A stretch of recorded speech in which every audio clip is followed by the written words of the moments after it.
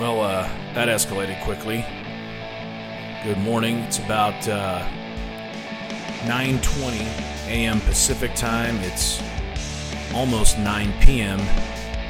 on August 26th in Kabul, Afghanistan, and it went sideways today as predicted, and we'll talk about it. I'll give you an update depending upon when you listen to this episode.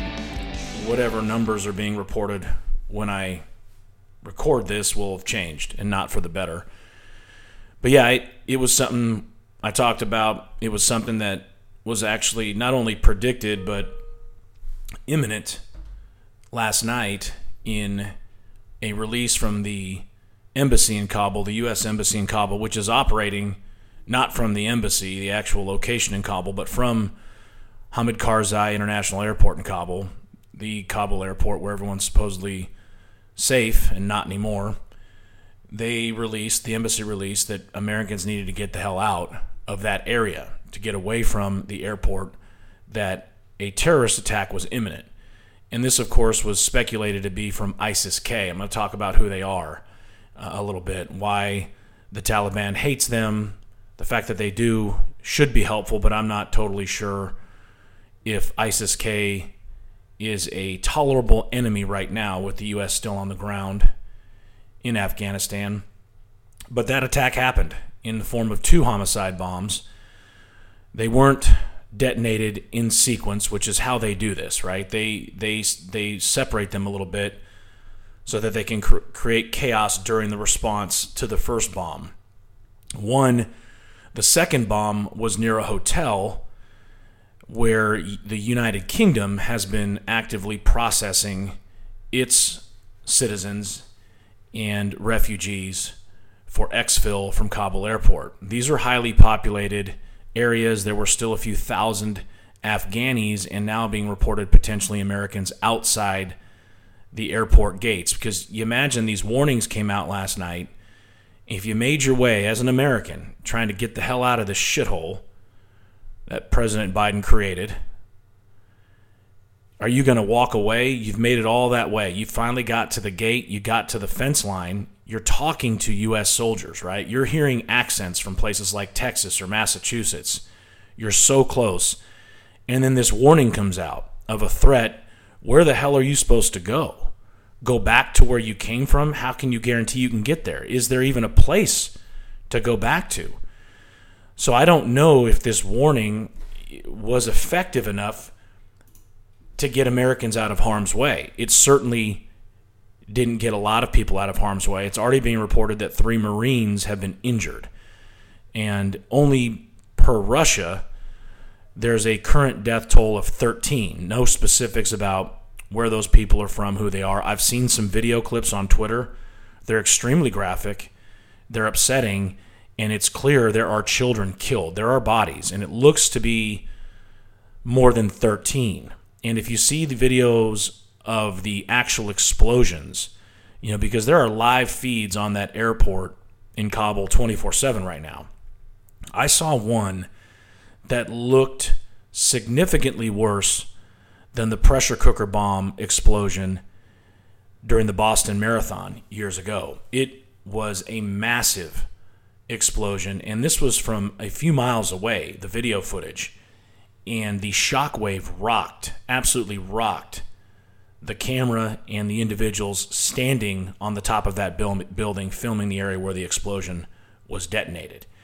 It was absolutely heart-wrenching to think of how many people were killed and injured when you watch the explosion. It's a massive mushroom cloud. This is a big bomb. And what they're saying right now, this is a highly coordinated attack, and the attack is not over. This is something that will systematically take place, is being planned, is being adjusted by ISIS-K as the hours go by. This was too good of an opportunity for them. With the Americans still on the ground, with troops actively leaving, some 500 American troops have left in the last 24 hours. So the force that was 6,000 is now about 5,500. So while these planes are not only taking refugees and a few Americans out, they're also taking troops out. So that optic is an easy opportunity for ISIS and the other terrorists to make it look like they are a part of pushing the troops out. They are actively being a part of the retreat and can use that propaganda to recruit. And this is exactly what the Taliban did when they made their move towards Kabul and swept across Afghanistan almost unopposed a little over a week ago, about 10 days ago. It's the same optic that they want to leverage. And now instead of the Taliban, it's ISIS-K. Is it me? And it's well known.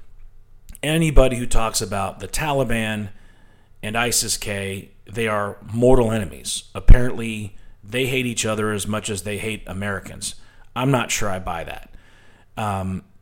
Because they're Islamists at the core. They share that, right? I don't think they look at each other as infidels. I think it's a power struggle, which is going to happen within the Taliban anyway.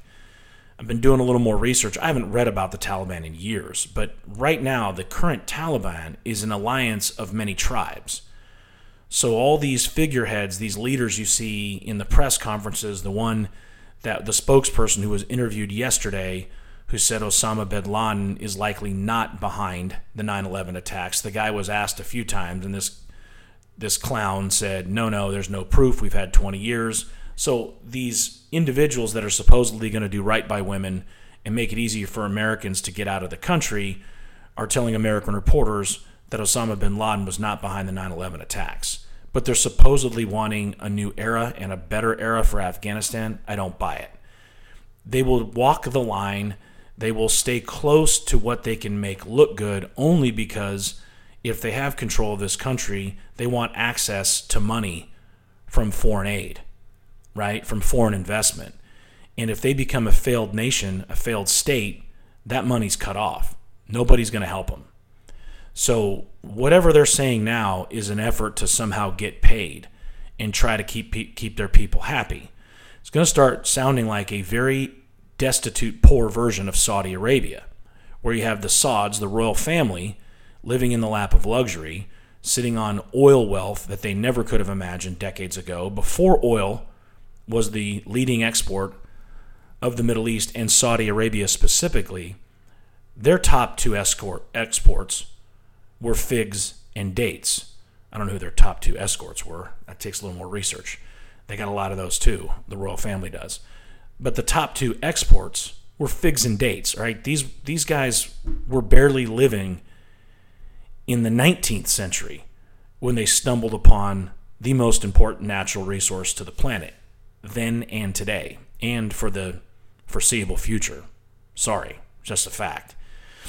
So now we've got a poor version of Saudi Arabia, but what's worse is the leadership are fanatical Islamists.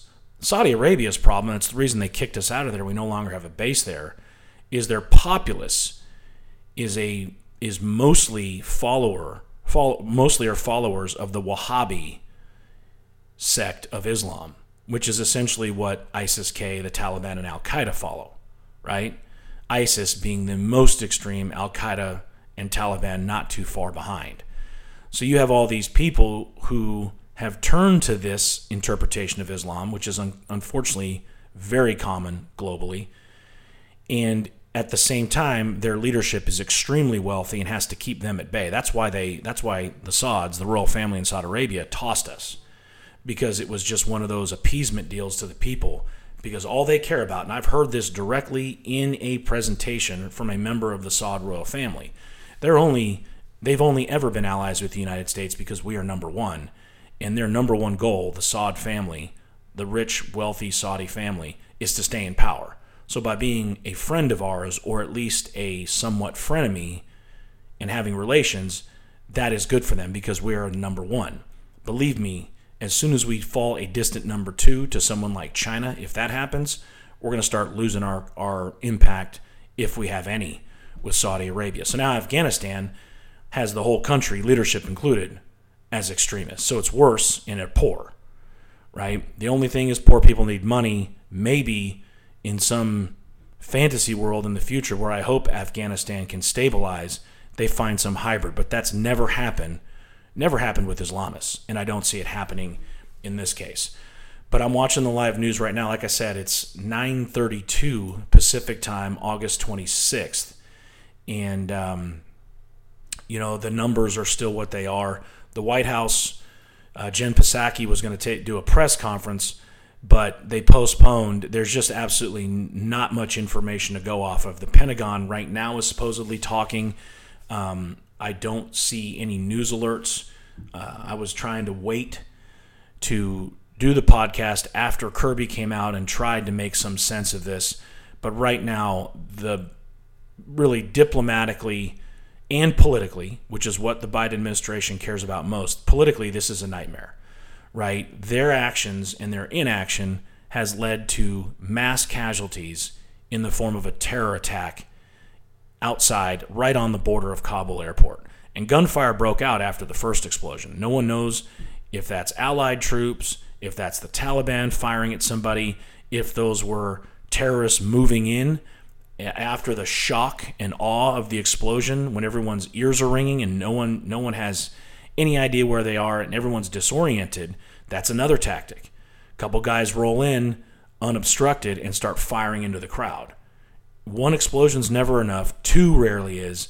This, I think, at a minimum, will be a daily occurrence, right? So as the sun has set in Kabul, as maybe the psychopath Islamists, ISIS-K, have closed down, gone and completed their evening prayer, there's potentially a break overnight, potentially.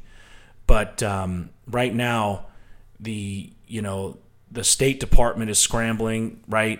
I've heard so many different numbers of Americans behind enemy lines, Americans who are trapped and stranded outside of the airport. And, went from 15,000, now we've got about 6,000 out, maybe 5,000 Americans are out. And the last time I heard a number from the Pentagon or the State Department was around 1,500 are left. Then I heard 150. They just have no idea. And I was wrong about something I talked about yesterday where one of the excuses, and we're going to talk about the spin that's happening right now. It's really psychotic and it's concerning. The first was, well, we don't know where people are because they don't always register or deregister with the embassy when they enter or leave Afghanistan. And I kind of dismiss that because I know that's the case with many embassies. The problem is, this isn't the U.S. Embassy in France or Germany, right? Not the same thing. This is Afghanistan, and from what I'm reading, people are pretty damn diligent about registering and deregistering as being in country or not in country. So to use that as an excuse is very concerning. I don't think people know where. I think they know who is registered in there. They have an idea based on passports and green cards who's left. But they just don't want to talk about how many Americans are in the wind, where they have no solid location on any of them and limited communication. And the problem is every 12 hours there seems to be a shift in messaging from the State Department. Come to the airport, we'll get you out, get here, call us, which is what Biden said, versus now with terror attacks, right? We played right into their hands. Telling Americans to come to the airport is telling ISIS-K the precise choke point from where they can launch an attack, an effective one. And we just saw the first coordinated attack, 2 explosions. I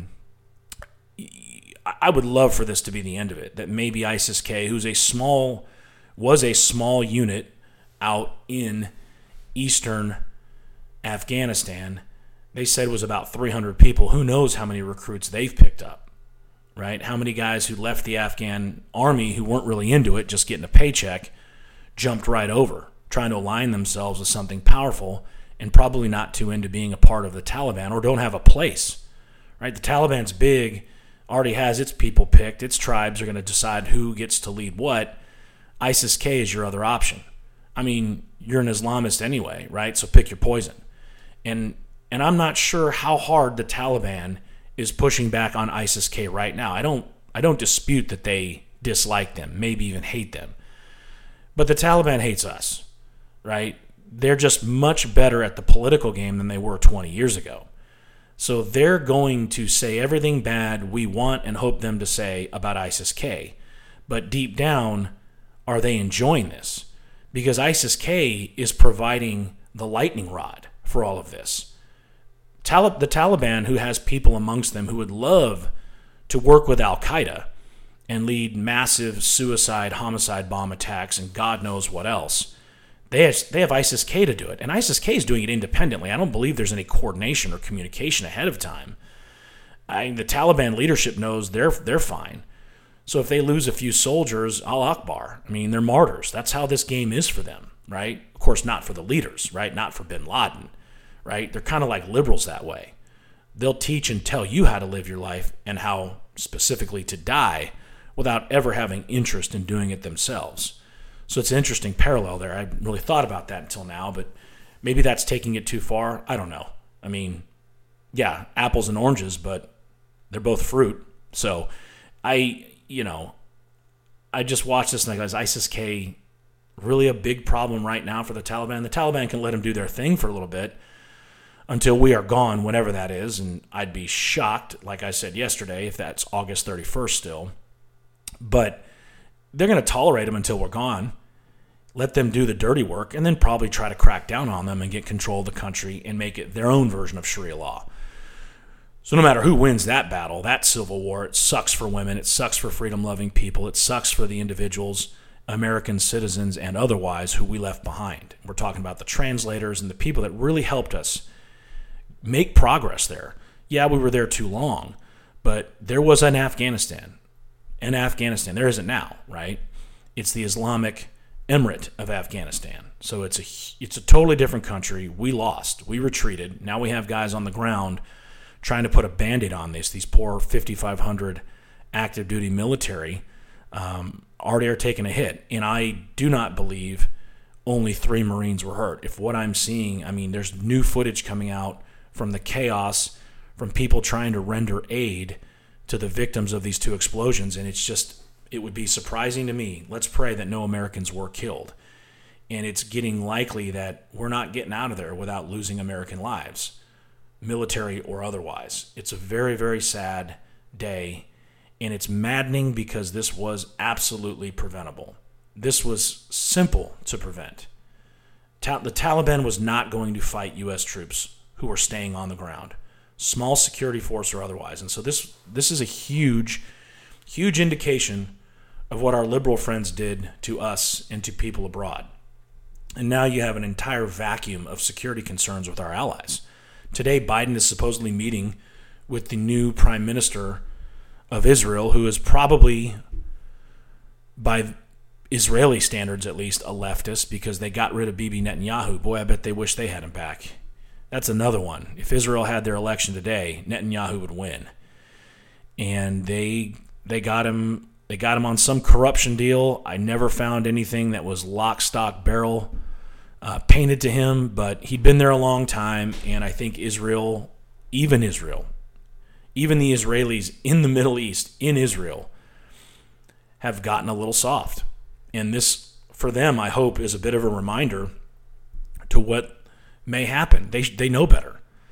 And the Taliban now owns a country, has a place where their own jihadi allies could come safely and train and do God knows what when they leave, right? Imagine they have a home base now, a safe haven for Al-Qaeda camps, experts to train you on how to inflict the most damage on the infidel, which is the Israelis and everybody else, us included. So things are definitely more dangerous for Americans abroad, certainly. I mean, not just in Afghanistan, but in Europe, in other parts of the Middle East, and now here.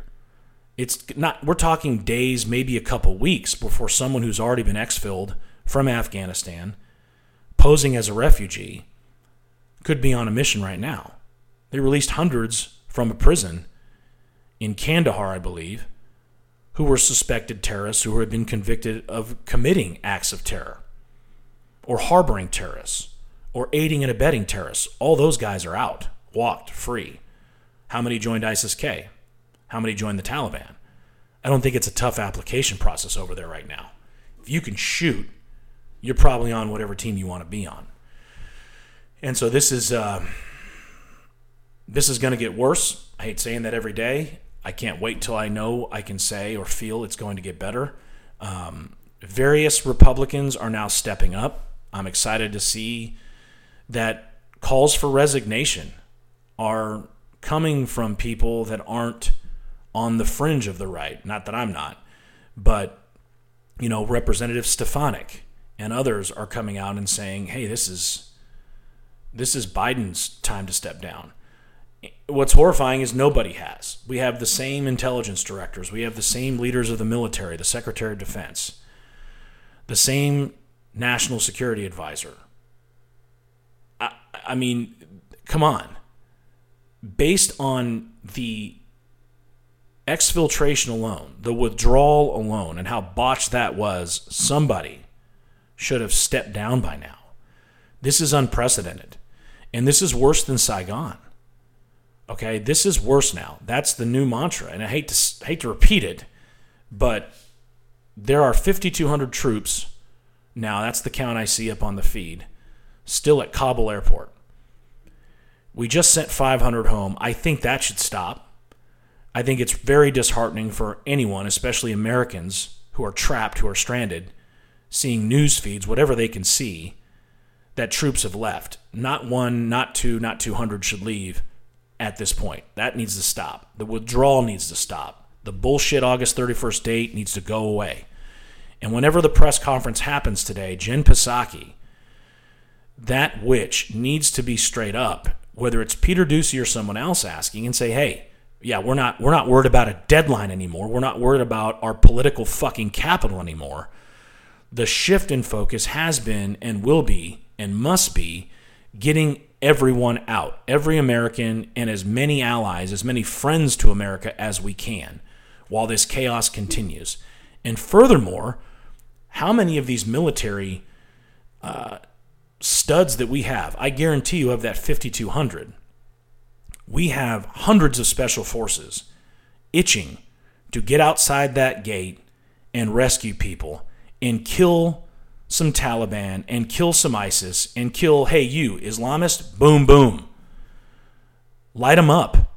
Start fighting back a little bit and getting people out actively, not waiting for them to get to this gate, one of these gates, which is an absolute nightmare just from a personnel standpoint, just with the dirt and the sewage. If you see videos, they're referring to it as a canal. It looks like a moat outside the gate, and people are standing in it. It's human sewage. So the humanitarian disaster is well underway. The plumbing's backed up. This area is not meant to house or harbor thousands of people. So thousands and thousands of people have been to this airport and standing around. They're going to the bathroom somewhere, right? They're trying to find water somewhere. At some point, there's going to be, if COVID's real, right? I don't know what the vaccine percentages were in Afghanistan before this hit. And of course, everyone's on the press is going nuts about how vaccinations have come to a halt. No shit. People are worried about bombs. People are getting blown up. That'll cure your ass of COVID if you're vaporized in a homicide bomb. But this is a viral nest that's occurring there with all these people wading through it. COVID's just one of the many bacterias or viruses amongst all the other bacterias that are going to be spread rampantly while this continues. So the house is burning, and we have troops standing outside the house wondering, what the hell am I doing? 5,200 of them. They're trying to get planes off the ground still, but I can tell you nobody's getting into that airport right now. They've shut it down. Those gates are closed. They're barricaded, right? They are planning for anything from a defense posture at that base and at that airport. And it's not getting better anytime soon. ISIS-K is really loving this. And, this is the Khorasan branch of the Islamic State, okay? Khorasan is the province where they're from. And these guys are basically they were formed after a faction within the Taliban, and they splintered and pledged allegiance to Abu Bakr al-Baghdadi, the leader of the Islamic State in Iraq and Syria. And this all happened in October 2014. Pretty sure that fucker's dead. I think Trump killed him. And but ISIS still remains. And in Afghanistan, they were out of the firing line from our operations in Syria and Iraq. So they were surviving, and now they have a presence in the place to be. This is the place to be if you're a jihadi. You can get some great press going there and killing somebody and causing chaos because you can say you were a part, when you recruit more, you were a part of the U.S. retreat and withdrawal and driving the infidel from the homeland. That is what they're going to say. CNN's front page had to change. They had to cover this as best they could. Now, they have, you look at their headline right now, explosions near Kabul airport, right? I'm surprised they're not talking about dangerous bombs as if the bombs themselves, like guns, committed the atrocities. But these random explosions, I do not see one mention. So I just noticed this. Not one mention of ISIS-K on CNN's homepage. That is absolutely deliberate, right? Because one thing many of us know, Trump hammered ISIS, put them away, and now the guy that supposedly beat him, the guy that supposedly got 81 million votes, has created a scenario, has fucked up so bad that ISIS is on the rebound in Afghanistan. Put a K, put a Z at the end of it, doesn't matter. It's ISIS. And I cannot see, and I'm looking, it's right in front of me, I cannot see one mention of ISIS-K. That's incredible. Oh, here we go. Analysis. There's an analysis. One buried little line. Grave ISIS terror threat hangs over. Frantic withdrawal. And I think that was from yesterday. They got a who's in the Taliban. But what's interesting is you'd think the feature story would take up the majority of the page. At the top, it says explosions near Kabul airport. But CNN can't help themselves. They got an Illinois mandate for vaccines, right? That's plastered almost as big as the live updates from Kabul. And then not smaller, so the same size as the Illinois COVID update, is a story with Lin Wood and Sidney Powell, those two. Judge sanctions pro-Trump lawyers who brought frivolous election lawsuits. So they found a judge in Michigan to sanction these guys. I don't know what's going to happen. That's not remotely the interesting part of the 2020 election story, and there is some news there. And I'll make sure I put that in the description of today's episode because I want to get to that. And I will. But CNN they're struggling, right? This is, I was thinking last night, and I was okay with it because Biden has shown enough to enough people, in my opinion, and will continue to do that I don't think he has a chance of being reelected, if he even makes it to reelection, physically, emotionally, or mentally. But my thought was, if whatever the deadline is, whenever we're finally out of there, and even if he ends up leaving some troops behind for a security perimeter, which I just don't think he can do now, there's no way really to safely operate from.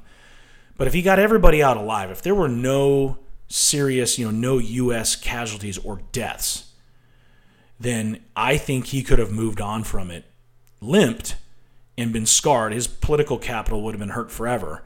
But he could have, with the media, remember, they're going to help him. They take their marching orders from the Democrat sitting president. Thought he could rebound. I really did. Now he can't. He just botched it too bad. This got out of hand for too long that it's going to linger. And with terrorism and terrorists, lingering's never good. Staying in one place is what you don't do, right? There's a reason when you work in the intelligence world, you take different routes home. You take different routes to work. You don't linger in one area when you're in a hostile area. You become what they say a sitting duck. That's what Kabul airport is. That's what that gate is. That's what any poor person is outside of that airport. And so CNN is trying to get through this. They're going to do the basic reporting. They know it's a terrible, terrible thing. They have to report it. And I'm not saying they don't want to, but they're not going to be able to help themselves. You will never see a CNN front page without something attacking Trump. There's some visual always. There will always be something. And if you see the sanction story about Powell and Wood, it's a picture of Lin Wood wearing a Make America Great hat. That is all. They have digital marketing people, their social media team, which is, you can imagine, the youngest, most hipster leftists right out of Silicon Valley. They're not stupid. They study this. They've focus grouped this. They've researched exactly what people remember and what people take away. They interview when they do the research, and they know no matter what they do, there has to be some kind of anti-Trump reminder for their base, for the Democrat base, on that front page, not only to try to sway people's thoughts and feelings on the main story, but also to appease their followers who are going nuts right now. You should see them on Twitter. I think I mentioned this yesterday. They can't stand CNN being one little bit objective on anything going on, making any remote criticism of Biden or his team. They've never seen this. No matter what they've seen in recent years, there's always a safe space on CNN, MSNBC, and the others like Huffington Post. There's always a safe space for the liberal. They can always go to these, air quotes, news outlets and count on being comforted and being reminded that they're not nutcases, that they're not suffering from anything like Trump derangement syndrome, and that when you come to CNN, you can be reminded that you're actually smarter than everyone, and by viewing CNN and by viewing MSNBC, you're really concerned with what is real news, not that shit that the hayseeds and the idiots care about over on Fox. Come to CNN for the real news. Come to CNN for the informed analysis, because you are not a white supremacist. You are absolutely not. And boy, that is going to be a tough sell. Our own military, our own Joint Chiefs of Staff chairman, not too long ago was talking about his concern and the main threat being white rage. What an idiot. What an absolute moron to come out and talk about white rage when now we're getting a heavy reminder of what the real global threat to everyone is with regard to terrorism. It ain't white nationalism. It ain't white supremacy. Bad things, of course. We're not stupid. We're not either of those things, and we don't ever want to be or associate with anyone who is. But they can't help themselves. That's not good enough for us to say that. It said, well, if you're this, meaning if you're with Trump, you're just as bad, or you are that. That's always there. They try to make it subtle in the press, not so subtle when you get to social media. Now everyone looks pretty stupid, right? Now the military is getting what it deserves, the military leadership, because they missed this one. And there are there were quotes for months about critical race theory, white nationalism, their Taliban versus our Taliban, meaning Trump supporters. That is burning these guys. It looks so stupid, not only to us, but their own troops. The morale has to be terrible within the ranks of the military right now, and I hope it gets better for them. I don't see it getting better until we have a major Trump-like victory and a cleansing from top to bottom, both in the actual higher command structure of the military, especially on the policy side, and the Secretary of Defense's office. That has to happen, and it has to be aggressive. It can't be last time where Trump was kind of not sure he was going to win until the last minute and finds out, wow, I got to put a staff together. And he had too many holdovers, too many in the CIA, too many in the FBI, too many on the White House staff. That's why they couldn't have one private conversation in those 4 years. That can't be the case anymore. It can't be. Has to fix that, no matter who wins. You can't have any of these holdovers. They're deep staters. And yeah, he drained the swamp. Many were exposed, but it's like a virus. If you don't kill it all, it's going to come back. Moving on to COVID news. My God, the governor of Oregon yesterday came out. This is the bisexual female governor of Oregon, and I'm going to look her up here. I forgot to cue her name. Kate Brown. God, you see a picture of her, she just looks like a dim-witted fuckhead. I mean, just the picture when you Google this witch from whenever, and the smile on her face, I mean, this looks like a psychotic, imbalanced individual. Well, Kate Brown, who is loving the power she has, this is a bisexual, self-identified woman married to a man. I mean, if you saw her wedding, it's a wedding between a man and a woman. Yet she knew what button to push when she ran and won in 2015, and that was to be one of the alphabet people. Because in Oregon, that matters most. Shouldn't now, but in 2015, it certainly did. And so she identified as bisexual, which, from a political standpoint, is pretty brilliant. That's pretty brilliant. I mean, know your audience, know how far left wacko your voting base, especially the Democrat voting base, and independent in Oregon, they're off the reservation. They get excited about these things. They think that diversity in and of itself makes you better. Sorry, it doesn't. I'm not talking about diversity of experience, because I do think that makes you better. And maybe your nationality, your religion, your sexual orientation has given you unique experiences. And that's the case with many people. That I'm interested in hearing about. That to me is diversity. But how you were born, or basically what box you check on a survey, is really uninteresting to me, especially from the sexual orientation standpoint. I could care less. There's nothing more boring nowadays than who someone prefers to sleep with. It doesn't define your character, nor should it. We wanted it to be boring. Anybody who wanted equal rights, gay rights, should have wanted being gay to be boring and uninteresting. Because being straight as a quality is boring and uninteresting. Who cares? What results are you driving? Well, Oregon fucked that decision up. They elected Kate Brown. And Kate Brown, like governors from states like Pennsylvania, like Michigan, like California, hopefully not for long, have really enjoyed the power that COVID has given them. And this is interesting about masks, because the University of Waterloo just released a very detailed study. They used mannequins. They got very deep in the ventilation and effects of masking when spreading droplets. Other than the N95 mask, I'm paraphrasing, but this is the conclusion. If you're not wearing an N95 fitted mask, and that's a very specific way to wear them, you're wasting your time. Cloth, surgical, or otherwise. Those masks had a protection value of around 9 to 12%, meaning 90% of what's in the air passes through those cloth and surgical masks like nothing. Ventilation means everything. That's why flights, the airlines who have upped their ventilation during the COVID period, which is great for long term, one of the few benefits we'll have whenever we get out of it. Don't get me started, because I'm not sure where we're going to be totally out of it. I don't think we are, actually. But there has been a ventilation upgrade on flights. That's what matters more, not these stupid masks. Well, the masks are the perfect power play. It's covering people's mouths. I think these individuals, someone who politically believes what Kate Brown is on record believing, has mental issues, right? You add Trump derangement syndrome, which this lady must suffer from in a horrifying way.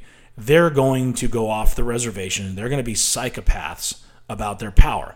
So effective Friday, tomorrow, in Oregon, masks will be required in most public outdoor settings, including large outdoor events where physical distancing is not possible. And, here it is, regardless of vaccination status. Kate was interviewed about this yesterday, and she, without hesitation, tried to dance it a little bit, but told the reporter that she wants people calling the police on their neighbors if they see them without a mask. She said, if you have people over, even if you're outside, even if you're all vaccinated, you should be wearing a mask. This is a step in a direction that even surprised me. Kate Brown, I guess, wasn't getting enough press. Things were getting boring. She wanted to get in on the COVID flexing with her big boss man, President Houseplant. And of course, they talk about the Delta variant and how it's dramatically increased the amount of virus in our communities. Run for the hills whenever a Democrat says the word community. It means you better fucking toe the line for what we say, because community is their secret word for follow our rules. This is our world. Watch out. It's almost as dangerous as when they start talking about justice. Again, get out of the room when you hear the word justice from a liberal. It doesn't mean justice. Don't go Googling it. You know what it means. It means we're looking for a way to punish you for disagreeing with us. And so Kate Brown's doing her thing. The Illinois governor's looking like a complete idiot, without a mask, walking around his press briefing yesterday, basically saying the same thing. Our boy in Texas, Governor Abbott, trying to fight back the school boards full of unionized liberal teachers, mandating masks amongst kids. Abbott's doing his best.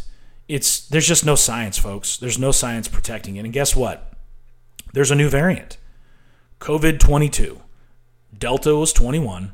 COVID-22. So there have been now a couple big variants. There have been many mutations. I'm assuming there was a 20 before Delta 21.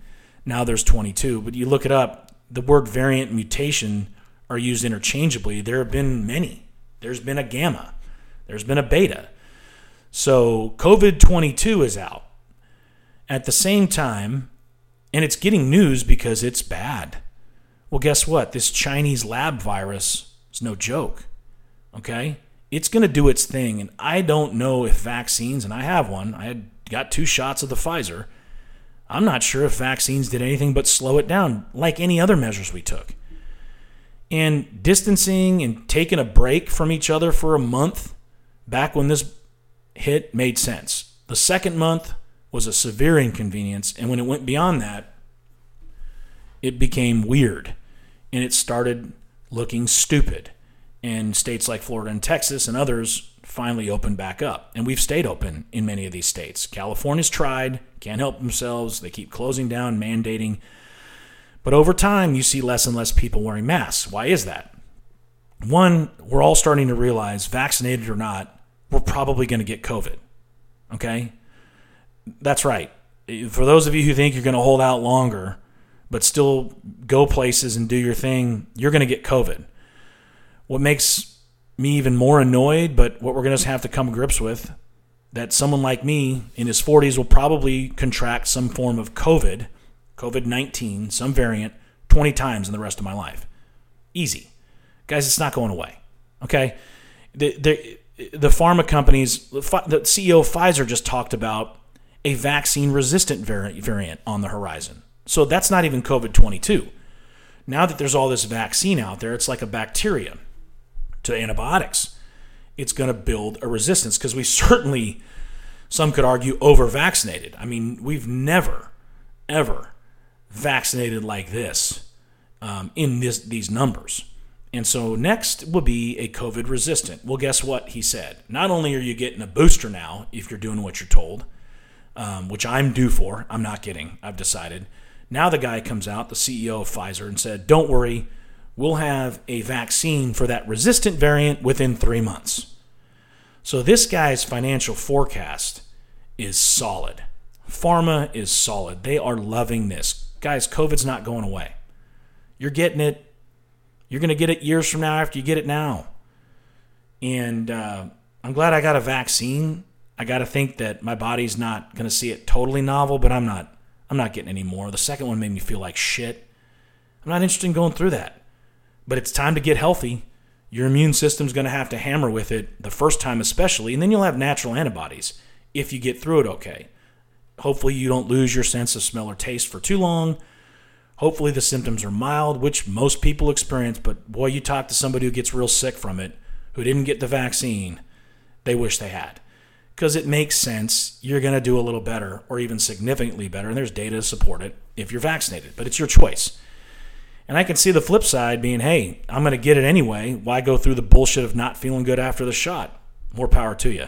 Just know you're going to get it. Just know we're not going to have some COVID-free life anytime soon, maybe not ever. I don't see it. It might morph into something we refer to like the flu. Like influenza, there's COVID, SARS-CoV. And it goes around seasonally, and it's no longer novel to us, and people get sick. It all just depends on when everyone finally comes to that realization.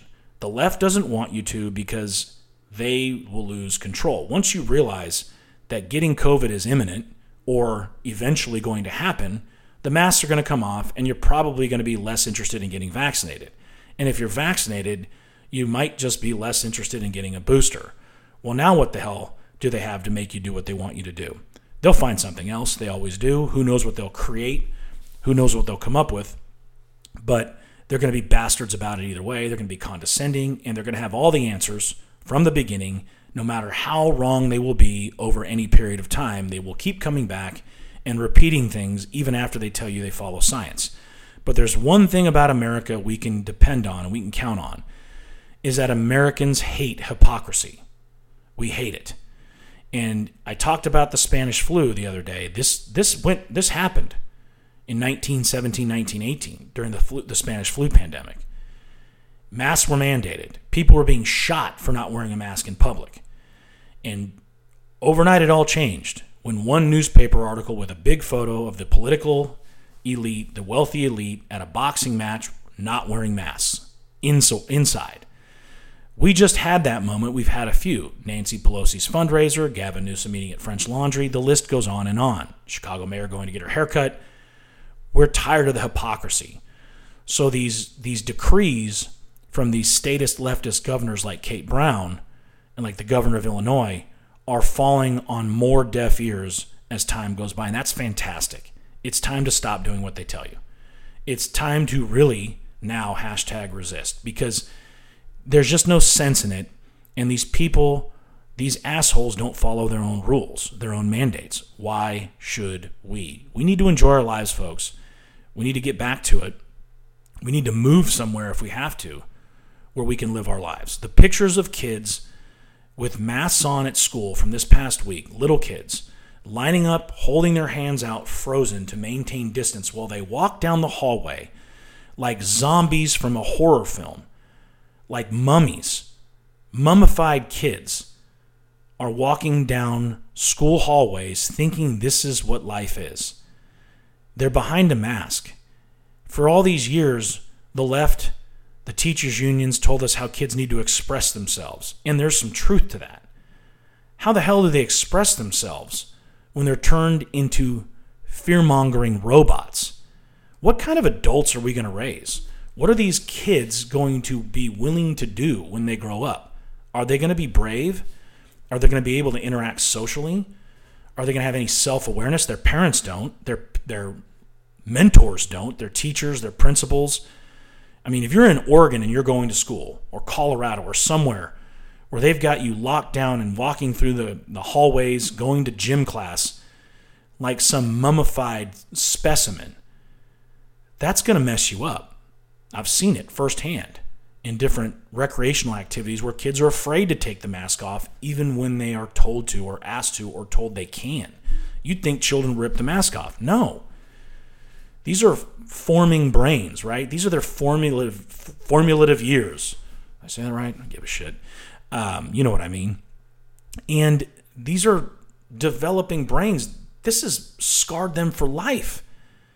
And if you can, get your kids out of these environments and away from these sick fucking people that are telling them to live in fear, that are telling them that they have to do what the government tells them. That's scary. And not to ask questions. That is what makes it even more scary. You look at Kate Brown. She represents the worst of the feminist elite snob, the effete snob. This is somebody who went to the Hillary Clinton charm school, okay? She's got the neck scarf. She's got the raised chin. She's got the look down her nose and down her glasses. And it's not just women who have that. There are plenty of men. Watch Don Lemon for 5 minutes. Just have a fucking barf bag. I guess that's not a great comparison. It's not a huge leap from Kate Brown. I mean, obviously. Chris Cuomo, Jim Acosta, any of them. They look down at you any way they can. And these kids are in big trouble. Kamala Harris is one of them. She loves looking down that big honker of hers at anybody and loves to giggle to protect herself from any awkward moments, therein by creating the most awkward moment when questioned about Afghanistan. She's in Vietnam today. Vietnam. The irony is too much.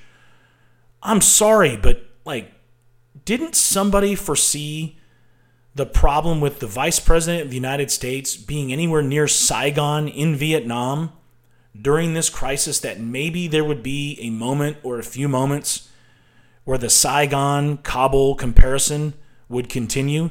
And here she is, this tone-deaf, stunning and brave idiot, saying, we won't leave Americans behind, while she stands in Vietnam where we left Americans behind. Bitch, who are you to say that? How can you claim that? You have no credibility. And she's over there talking about Kabul like it's a campaign event, which everything is for her. Miss Fantastic Fabulous. Distancing herself, but still mentioning it and being so tone deaf that she brings up not leaving Americans behind when she's in Vietnam. You can't write this stuff. You can't make it up. I mean, if you're the vice president for Joe Biden, you have an opportunity. You can look strong if you have any skill whatsoever. That's how much of a fuck up Kamala Harris is. That's what happens when you elect people who slept their way to the top, which she did. Ask the former mayor of San Francisco, Willie Brown. He'll tell you. He's told people plenty of times. People all knew it. So that's who Kamala Harris is. She is an absolute contradiction of what everything feminism stands for, wanting to be judged on merit, which is bullshit. The modern feminists have not wanted that for a long time. And neither does Kamala, because Kamala's main accomplishments, when you hear about her getting elected, was being a person of color, which is many colors depending on the audience she's speaking to, and being a woman, and getting elected to Senate. So there's really no accomplishment there other than being elected and being a woman of color. How did she earn the woman of color part? Like, why is that a trait people tout? When then you did a shitty job in the actual real job you had as district attorney. I mean, she put more black people for minor crimes in jail than any white DA ever has. But the Democrats, they promote failures. They elected Joe Biden, one of the biggest failures in D.C. history, to President of the United States. And now Kamala's screwing up the political opportunity she has. That's how bad she is. That's why she couldn't make it out of Iowa during the primaries.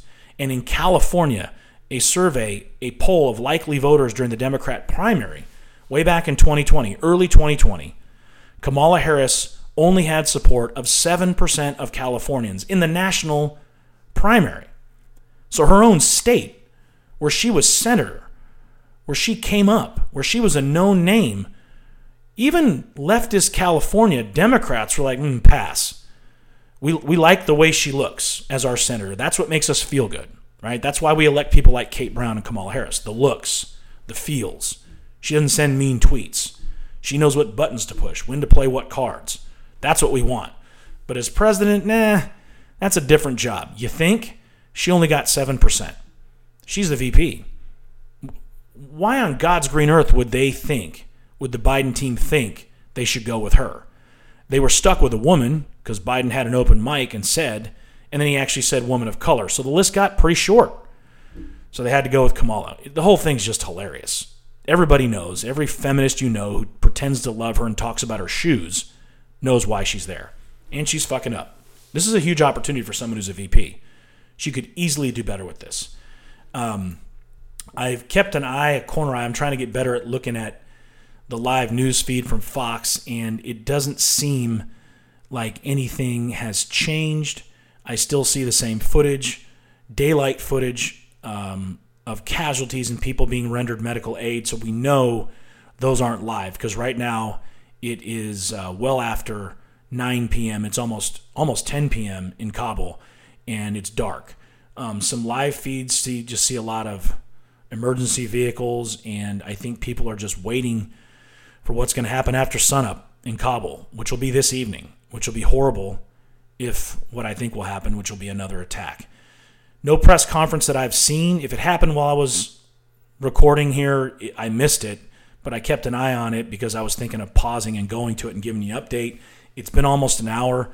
As I always say, if there's something that needs to be addressed tonight, I will. I didn't get a chance to talk about what's happening in Arizona with the audit. There hasn't been any breaking news since I talked about the 197-page sample report, basically a report summarizing the massive amounts of data.